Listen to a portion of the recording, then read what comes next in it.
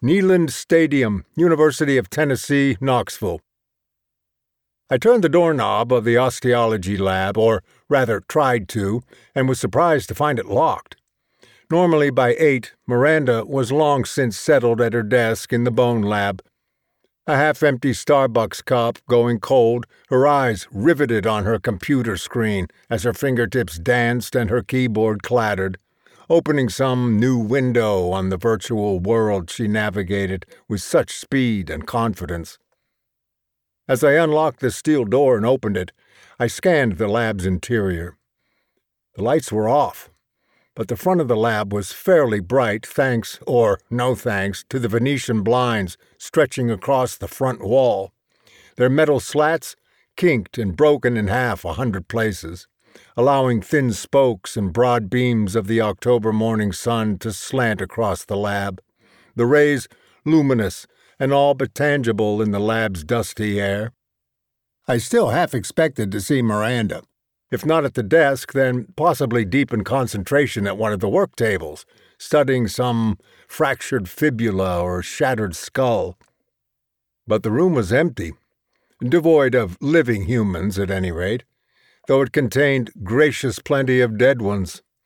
Thousands of Arikara Indian skeletons that my students and I had exhumed during a series of summer expeditions to the Great Plains, excavating one step ahead of rising reservoir waters. The Arikara were neatly packed in sturdy corrugated boxes, shelved like thousands of library books with spines of bone. The remains should have been returned to the Arikara tribe for reburial on dry tribal lands, and indeed would have been, as required by the Native American Graves Protection and Repatriation Act of 1990, except for a single insurmountable obstacle. There no longer were Arikara tribal lands.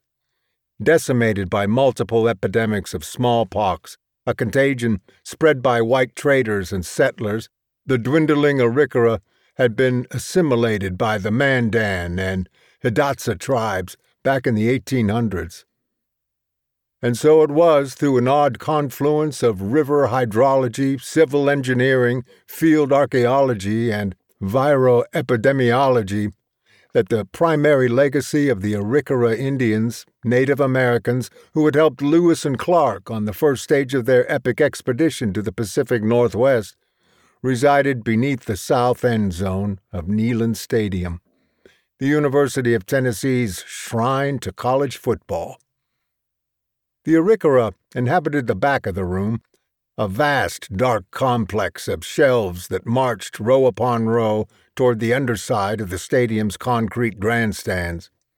I generally gave them no thought, but occasionally, at moments such as this, when the university was still half asleep, the bone lab still deserted and quiet, I could almost believe I heard the whispering spirits of the vast tribe of Arikara dead.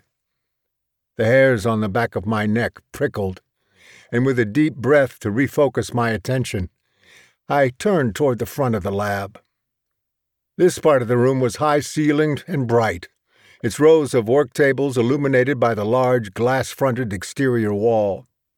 Atop the tables were old-style cafeteria trays, each tray laden with skulls, ribs, mandibles, vertebrae, pubic bones, arm bones, hand bones, foot bones, or some combination thereof, giving the room the look of a skeletal spare parts shop. "Hey, I need me a left tibia," I imagined a one-legged customer hopping in and saying, "Y'all got any of them?" "Loads," my salesman self would answer. "What make and model you aiming for?" The customer would look down at the stump of his leg, making sure he got the specifications right. 1963 male, about 6'1". "You're in luck," I'd say. "Got one, good as new, never broken, installation not included."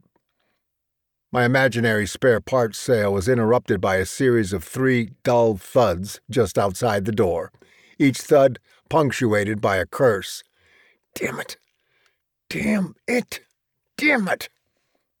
I turned and opened the door just in time to see a 2-foot stack of books teetering wildly in the overloaded left arm of my assistant Miranda.